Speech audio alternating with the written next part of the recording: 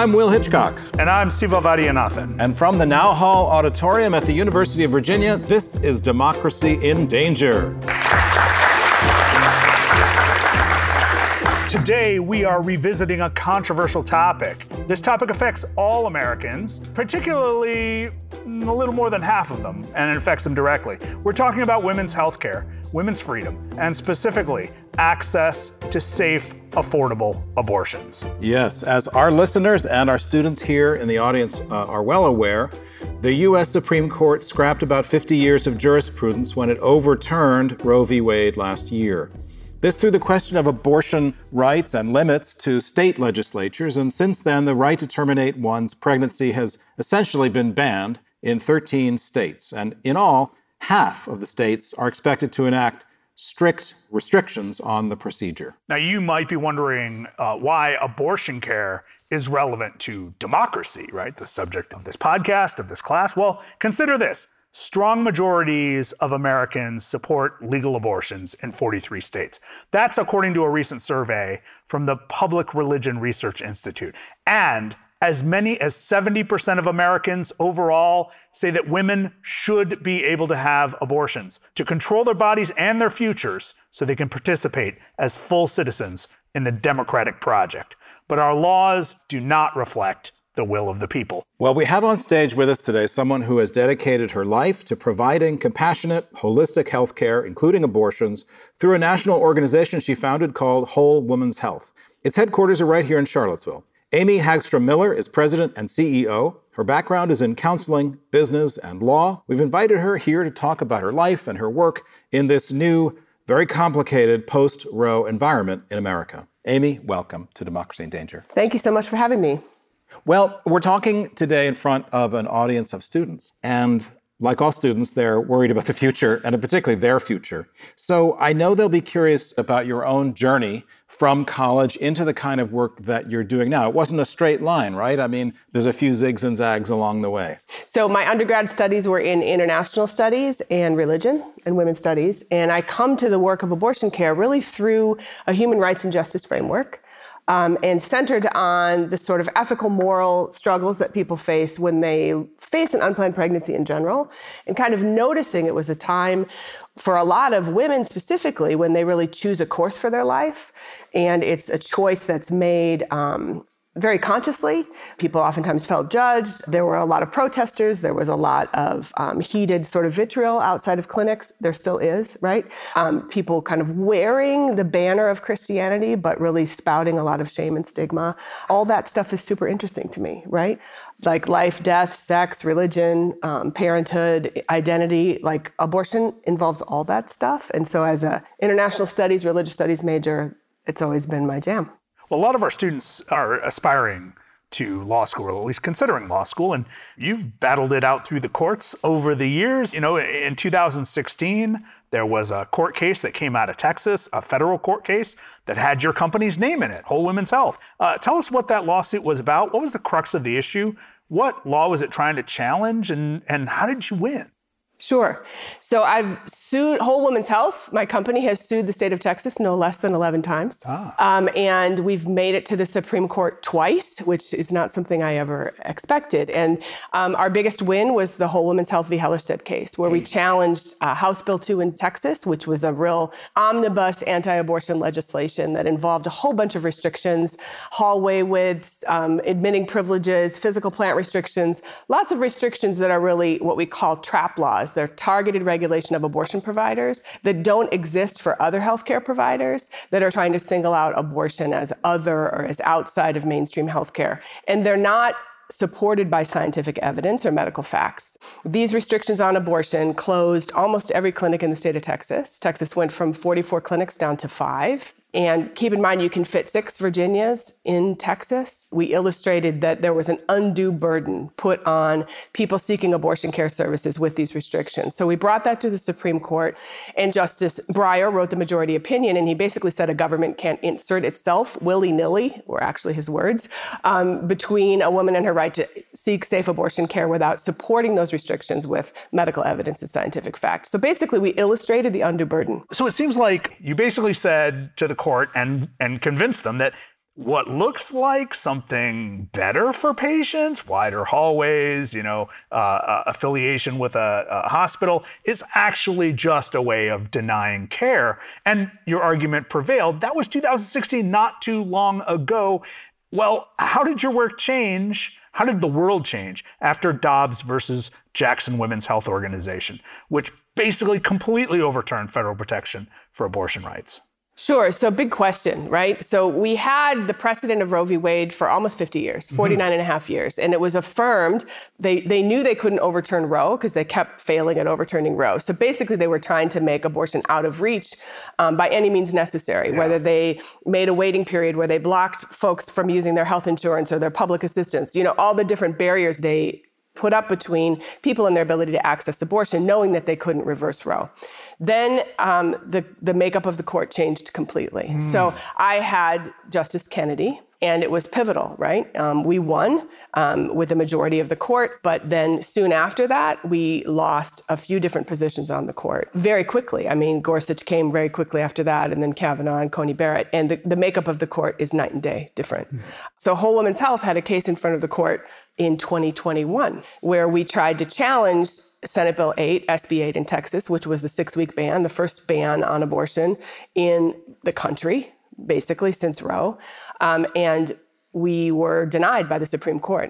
They had us come, we had a case in front of them, and then they issued a decision in what they call the shadow docket. They didn't even give it sunlight. Wow. And then that SB 8 copycat bill went all over the place. So this is what started. Our case, Whole Woman's Health, the second Whole Woman's Health case about SB 8 was a month before Dobbs was heard. So it's like a signal what was coming. Right. Hearing our case on November 1st, then hearing the Dobbs decision on December 1st. I was in the courtroom when they heard Dobbs, and you could tell right in the middle of the hearing we were in trouble. So post-Dobbs, it's a rapidly changing legal environment. It's not one decision, because that's now triggered any number of local and state decisions. How has your company positioned itself? What's the daily crisis management like right now? So I always try to go back to remembering that our work is to center the people that need abortions, front and center. I'm an abortion provider before I'm an activist or a litigation person. I mean, that's at the center of all the work that we do. And unfortunately, abortion bans don't reduce the need for abortion. Abortion bans don't prevent unplanned pregnancy. So what we're facing in this country is the exact same amount of people that needed access to safe abortion before Dobbs. And now abortion has been banned in 13 states, primarily in the South and the Midwest, where Whole Woman's Health has really focused to do our work because we know that there's political interference and regulatory interference in those communities, and the need is the greatest. Instantly, at 10 a.m. on June 24th, we had to stop providing all the abortions we were providing in our Texas clinics. I had 4 clinics in Texas, and nobody has provided an abortion since June 24th. Where did those patients go? Those patients are either being forced to carry pregnancies against their will. They are working multiple jobs. They don't have health insurance. The majority of folks who seek abortion care are parenting already.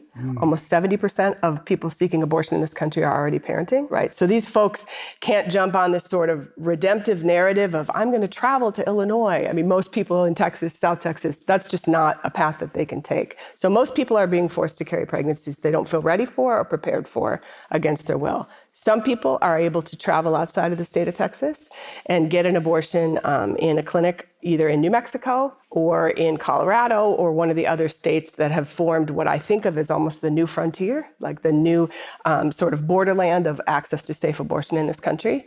And other people are getting medication abortion by mail. Right. Either legally by leaving the state of Texas and having abortion pills shipped to them, or they're getting them what I would call extra legally by having somebody outside the United States ship them to them in the state of Texas. You know, it seems like one frontier now that we've come to is that even in states where there is still some access to abortion, there is effort at the local level, sometimes the municipal level, to try to restrict access to abortion. How are you navigating that kind of that kind of environment, I mean, you must have to pay, you're dealing not just with federal law, but all kinds of patchworks of different regulations, aren't you? Yes. So for the last year, I've really wished that I could have a couple of students just embedded with me in my office, because like my mastery of geography and state level politics and new borderlands and where interstates go and what airports fly to what airports nonstop and what's the airline that cancels the flights the least, and trying to figure out what states are actually safe in the short run, safe in the long run, and can actually provide safe haven for people who are being forced to migrate for abortion services, right? So it's a huge part of our work at this point. And then also, when we lost clinics and we lost access to safe abortion, the anti-abortion folks also lost their sidewalks where they screamed at people, right? They won in Texas, right? So those same anti-abortion people are starting to look beyond Texas's borders, and they're literally crossing over into New Mexico and into Colorado, right? And so the very same people, Mark Lee Dixon, who wrote the sanctuary city ban in East Texas and in Lubbock, wrote actually the words of the sanctuary city ban in Hobbs and Clovis, New Mexico. The guy who's the architect of SB 8, he actually wrote the language for the ban in Hobbs, right? So these folks are now focusing on what they would call conservative rural communities in blue states, right? That's sort of their next wave. They're focusing on Bristol, Virginia. They're focusing on Hobbs, New Mexico, Clovis, New Mexico. And they're starting to do what's terrifying is that these folks are the same folks that were at the Capitol on January 6th. Like literally we saw our protesters on TV, right? The anti-abortion protesters, they're all of a piece, right? So there's a white supremacy undercurrent here, and there's a surveillance and targeting of our patients who are crossing the borders, right? Who are primarily Black and brown women from South Texas who are crossing into New Mexico, who are being surveilled by these kinds of people in the communities. So there's multiple layers of issues here. So I'm struck by how quickly this all changed, right? Because one of the principles of law is that there's supposed to be some sort of predictability. People are making major decisions about their lives, in some cases about their businesses, and we generally don't want things changing that radically, that fast, right? We want people to be able to cope with whatever changes are coming.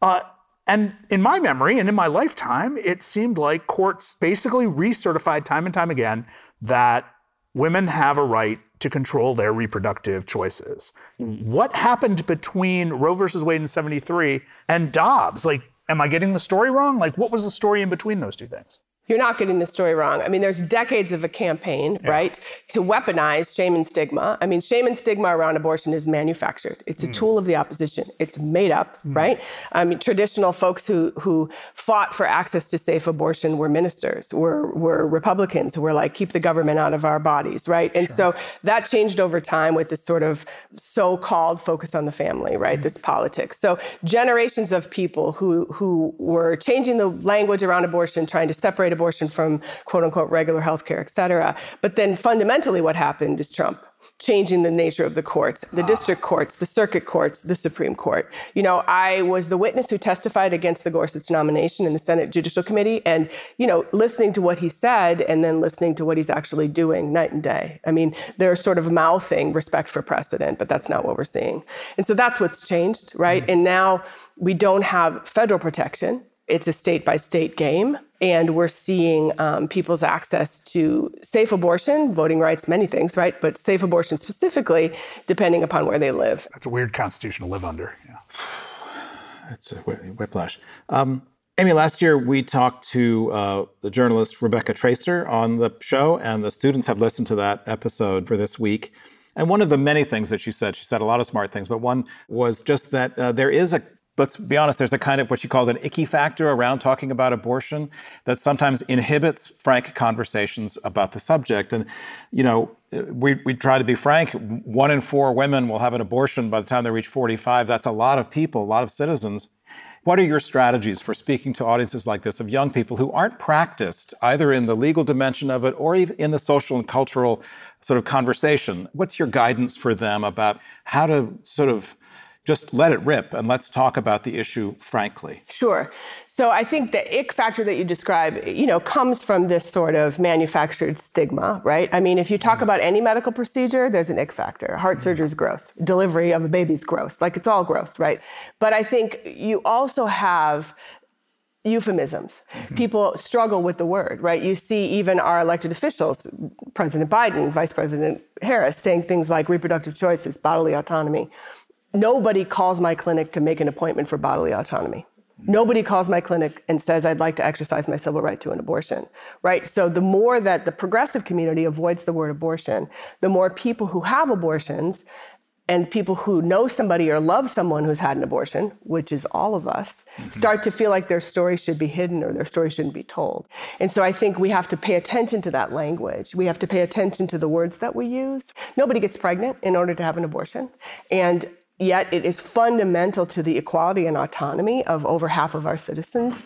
And also, none of those 1 in 4 women who you described got pregnant by themselves. There's a man in every single abortion story. And instead of thinking of it as a women's issue, I think we need to see it as a human rights issue, because access to safe abortion benefits communities, benefits families. It lifts all boats, right? It makes the health of a community and the family much, much more robust. And there's like 50 years of research that shows access to safe abortion has, made people's mental health better, made the economy better, made the education better. I mean, you could go on and on. Can I just ask, is it taught as a human rights issue now?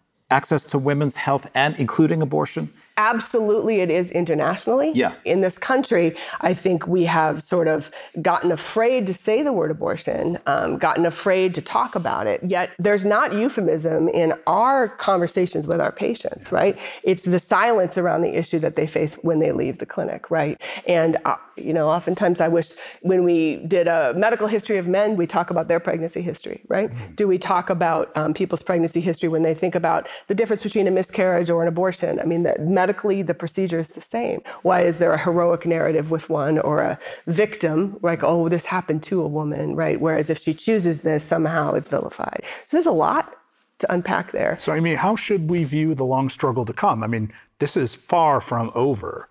We still have a demand for this service. We still have people getting pregnant. And we still have a variety of political machinations at the local and state level, and maybe at the federal level soon. What do you see coming in the short term, and what are our prospects for the long term? So I see more and more people denied the access to safe abortion that they need. I see people being forced to carry pregnancies against their will, such that we're going to have real challenges with foster care system, education systems, like things people don't want to talk about. Right? The people who are lawmakers in places like Texas, Mississippi, Alabama, Arkansas, these places, they do not care about the baby once it's here. Period. And so this idea of, we're pro-life, they do not. There are not supports, insurance, healthcare, access to prenatal care, child care once a baby is here. We can't talk about that enough, also as a democratic value. Just because somebody's denied an abortion doesn't mean that they have the resources to carry a pregnancy to term and have a healthy family, right? And so what are we going to do about that in our communities? And people don't like to talk about the longer narrative of when you look 9 months, a year and a half, 2 years after abortion's been banned in the majority of the states in the South, what is going to happen to the status of people's families and how it disproportionately affects Black and brown communities, rural communities, young people. We need to study, there's a couple studies that have already been done. One of them I would lift up is the Turnaway study from the University of California, San Francisco. My clinics were part of it that studied people over a 10-year period of time who were denied access to an abortion. They were turned away, and what happened to their lives, and then what happened to people's lives when they got the abortion they needed, right? So I think that's a long answer. I think in the short run, we're going to continue to need to build what I think of as these giant Band-Aids, which are ways to transport people to places where abortion is safe, ways to stop regulating access to safe abortion pills, stop regulating access to being able to do telemedicine for abortion care, various ways that we can get people contraception. Well over 50% of people in Texas who came for abortions were not able to get the contraceptive method they needed when they got pregnant. Some of that is just basically harm reduction until we can change the political environment, state by state and at the federal level. You've used the courts successfully in the past. Things are aligned very differently now than they were just a short time ago. But just thinking about the future and about how you have to adapt to this landscape, do you think the democratic system that we've got is capable of repairing and fixing and adapting? Or do you have this sense that it's just closed off right now. There's going to have to be a sort of an end run. I think there's many steps forward and steps back. I mean, abortion is extremely popular. 70% of people in this country support access to safe abortion. So the people who are in elected office and who are in judges' positions right now don't represent the majority. And I think that has to matter. That has to matter, right? I know that people will still need access to safe abortion. People will still seek abortion. People have gotten access to abortion for centuries. That's not going to change. And so I think we have to figure out how the majority can be represented. Do we go through the executive branch? Do we go through your legislative branch? Do we do things at the state level? There are some bright spots in state-by-state level action that has happened post-Dobbs, like in Minnesota, in places like Kansas, in places like Michigan. And so I think we're going to see some state-by-state initiatives that maybe will be more representative of the people. And then we'll see if that can bubble back up to the federal level. But I don't think we're going to get justice when it comes to access to safe abortion from the Supreme Court. And so I think we're going to have to follow different paths than we have for the last few decades. Well, as usual, we have some questions from the audience. The first one comes from Catalina, a fourth-year cognitive science major from Great Falls, Virginia. Catalina, welcome to Democracy in Danger. Thank you. Ms. Hagstrom Miller, like many young women, my heart was broken on June 24th when the Dobbs decision came out. What work is your company doing to address the growing risk that women will receive or even perform unsafe abortions, and how do we educate men about the significance of this issue? Thanks for the question. I'll just say, first off, abortion is remarkably safe. Even self-managed abortion is remarkably safe. Abortion pills are safer than Tylenol, and abortion at any gestation in a pregnancy is always safer than childbirth. So I think the safety framework is one that we could really do some work with. One thing that's better now than it was before Roe is that we do have abortion pills, and abortion pills can be obtained effectively, affordably, and they are safer than some of the sort of ways you heard abortions were being performed pre-Roe. I think we need to get democratic access to those pills and make sure that people understand how to use them safely and that they have the support, and that we're not criminalizing people for supporting people who need abortions, for having abortions and providing abortions. So my organization we're still answering all the phones from all the clinics we closed. We have a program called the Wayfinder program, which is actually helping people find their way from a place where abortion is banned to a place where they can get abortions, and helping them with the travel, with resources, with funds, teaching them how to take their first flight for an abortion. It's wild, but that's a big piece of what our staff are starting to do. And then speak out about science and speak out about actual safety statistics and access to safe abortion. I think it's very important to sort of counteract some of the narratives that have been put forward about safety and about access. And right now, as we record this, we're waiting to hear what a Texas court is going to do about abortion pill access. So what's going on there? Are we likely to see further restrictions on abortion pills? So what's happened there is that one of the anti-abortion organizations formed a new organization in Amarillo, Texas on purpose so that they could bring a challenge to medication abortion in a Texas court. So they start in a Texas district court in front of a Trump-appointed judge named Kaczmarek, who's a known anti-abortion judge, bringing a case on purpose because they know the fastest path to the Supreme Court is through the Fifth Circuit. I have a little experience with that. And they're trying to basically remove the most effective and most popular method of abortion in this country, which is mifepristone, from the market. They're trying to challenge the FDA and say that the FDA didn't follow proper channels to approve mifepristone. So we're waiting to hear from this judge, and it's possible that he will order the FDA to remove mifepristone from the market. But then the ball's in the FDA's court, where you have Secretary Becerra and you have the Biden administration with some tools in their tool chest about how they may respond to that. There was a part two to Catalina's question. How do we reach young men and make them feel that this issue is also theirs? So young men are thinking about this issue. I think most people understand that men benefit from access to safe abortion. Men benefit from access to contraception. I think we need to lead with abortion as a human rights issue, that it's not just a women's issue. The other thing I would say is that, a campaign where men talk about how they benefited from abortion. Because my girlfriend in college had an abortion, I was able to X, right? Like, talk about the affirmative value of an abortion. Because of my access to safe abortion, I was able to do X. Have both men and women talking about that would really shift the way we think about abortion, both as an affirmative value, but also as a not just one gendered issue. So let's go to another question from another student. Alex, why don't you introduce yourself?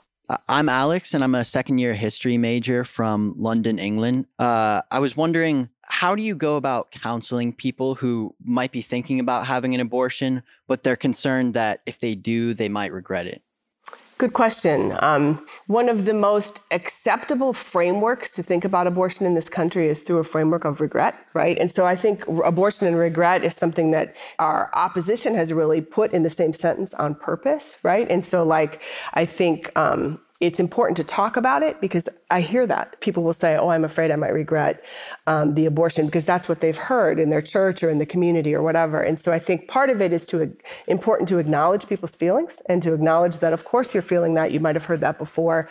And then to really counsel them to be sure that it's their decision that they're making. You know, like I said earlier, nobody gets pregnant in order to have an abortion. Going to the abortion clinic isn't on anybody's bucket list, right? Yet it's really important for people to have access to safe abortion so that they can plan the future that they dreamed for themselves and they can plan their lives accordingly. And so for me, it's been helpful to allow people to feel sad about a decision or about a situation and not take that away from people, but also plant the seeds that doesn't mean you have to regret something or beat yourself up about. We also don't ever want to help somebody do something they're going to regret. And so sometimes people don't want to make an abortion appointment. Sometimes people don't need to have an abortion. And we can help them figure out how to continue the pregnancy safely and get that support. Well, I think we've got time for one more question. And this one is from Lauren, a first-year UVA student hoping to major in commerce. She's from Wayne, New Jersey. Lauren, welcome to the show. Hi, thank you. So I was wondering, it's hard to ignore that abortion has become a really deep partisan issue, and our country's two major parties have really dug in on each side. And I wanted to ask you, and possibly both of our professors, how did that happen, and in what ways has this shaped the overall debate around the issue? So I could start with my answer, and y'all can jump in if you want. But I will tell you that it's not just Democrats who have abortions. That all people face unplanned pregnancy, and people of all beliefs, all religions, need to have help with safe abortion at times in their lives. The majority of people we provide abortions for are actually Christians or Catholics, and many of them are not Democrats, right? And so I think the partisanship in the issue is oftentimes a way that people build campaigns, a way that people divide, a way that people seek power, but it doesn't always resonate with the actual people who are seeking abortion services. And I think sometimes abortion in our political sphere has really served as a smokescreen to cover up other issues because it gets people all fired up. It's also a huge campaign issue traditionally for Republicans. But I just want to point out that those parties don't really represent always the hearts and minds of real people on the ground. And oftentimes they're strategic and political, and there's some money behind them. We can look at the results of our statewide referendum in Kansas, clearly a Republican state. And nearly 70% of the voters who would otherwise vote for Republicans in most elections voted to keep abortion legal in Kansas. Now, it's also important to remember that right after the Roe versus Wade decision in 1973, it wasn't clear that this was going to become a Republican issue to ban abortions and a Democratic issue to support abortions. Traditionally, some of the most anti-abortion elements of the American electorate, urban Catholics, had supported Democrats and continued to for some time. And Southern evangelicals adopting this issue as a core part of their identity and their agenda actually took quite a few years to happen. A Southern evangelical ran for president in 1976 and was pro-choice. And he ran against a conservative Republican from Michigan who was pro-choice. And it was really not an issue on the agenda. 4 years later, it became one because Ronald Reagan, as a Republican nominee, made common cause with anti-abortion activists who were working their way up through the Protestant evangelical conservative movement. And he took it upon himself to put that in his platform. That was a major change, and it was very controversial within the Republican Party. And it was a change for Reagan. It was a change for Reagan, who had been relatively pro-choice as governor. In the late 60s, he'd signed some sort of progressive legislation on access to abortion. I mean, this is an issue on which there is wide bipartisan agreement. So on the question of challenging narratives, that's one narrative we can challenge. Right. It's actually not a polarizing issue. Yeah. It has been manipulated into a polarizing issue as a political strategy to reach various constituencies that have influenced the Republican platform, and they've succeeded, to generate a base and a political movement around it. But because like with guns, people who care about this issue care a lot about this issue. It's one of those issues that has tremendous emotional valence, even if it doesn't have broad support. And the Democratic Party has also abetted this process. Surrender. So I was going to jump in and say I would also use this opportunity to criticize the Democratic Party, who have constantly sort of shied away from talking about abortion as a campaign issue, talking about abortion. What they saw in the last election is that abortion is popular, that people care about access to safe abortion, that all of us know somebody, love somebody who might need an abortion in our lifetime. And whether we're female, whether we're male, whether we're transgender, people see all of the issues and they're like, wait a minute, what the heck happened on our watch, right? And I think the Democrats could use this. Look, I mean, that's what won the last election. And look at Michigan, look at even Kentucky, look at Idaho, look at the places where if abortion was on the ballot, we always won. The Democrats need to take that home because they have shied away from really open and honest conversations about abortion as a political issue, as something that people care about. Well, once again, we have to acknowledge these really wonderful questions, deep questions, thoughtful questions from our students, and equally thoughtful responses from our guest, Amy Hagstrom Miller. So thank you so much for visiting our class today and for joining us on Democracy in Danger. You are welcome. It was a delight.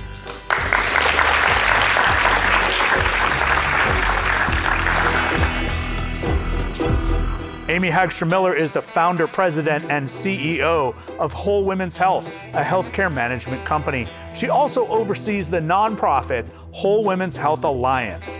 You've probably heard her interviewed in the news before. Amy describes herself as a ninja, combating social stigma and shame surrounding abortion. That's all for this episode of Democracy in Danger. We're headed back to the studio next time for a conversation with a Russian peace activist living in exile in Estonia. At this moment, for us, it's extremely important to change mentality of people who really believe Putin's propaganda machine. So stay in touch in the meantime. Please shoot us a tweet at DND Podcast. That's at DIND Podcast. Please leave us a review, leave us some stars, anywhere you get your podcasts. There's much more on our webpage, dindanger.org, including links to information on the current abortion laws across the nation. Democracy in Danger is produced by Robert Armengol and Rebecca Berry. Ellie Bashkow engineers the show. Our interns are Ava Kretzinger-Walters, Ellis Nolan, and B. Webster. Special thanks to Audris Rickus, Jake Calhoun, and UVA's classroom support team. Our views are our own, but support comes from the University of Virginia's College of Arts and Sciences, and the show is a project of UVA's Karsh Institute of Democracy.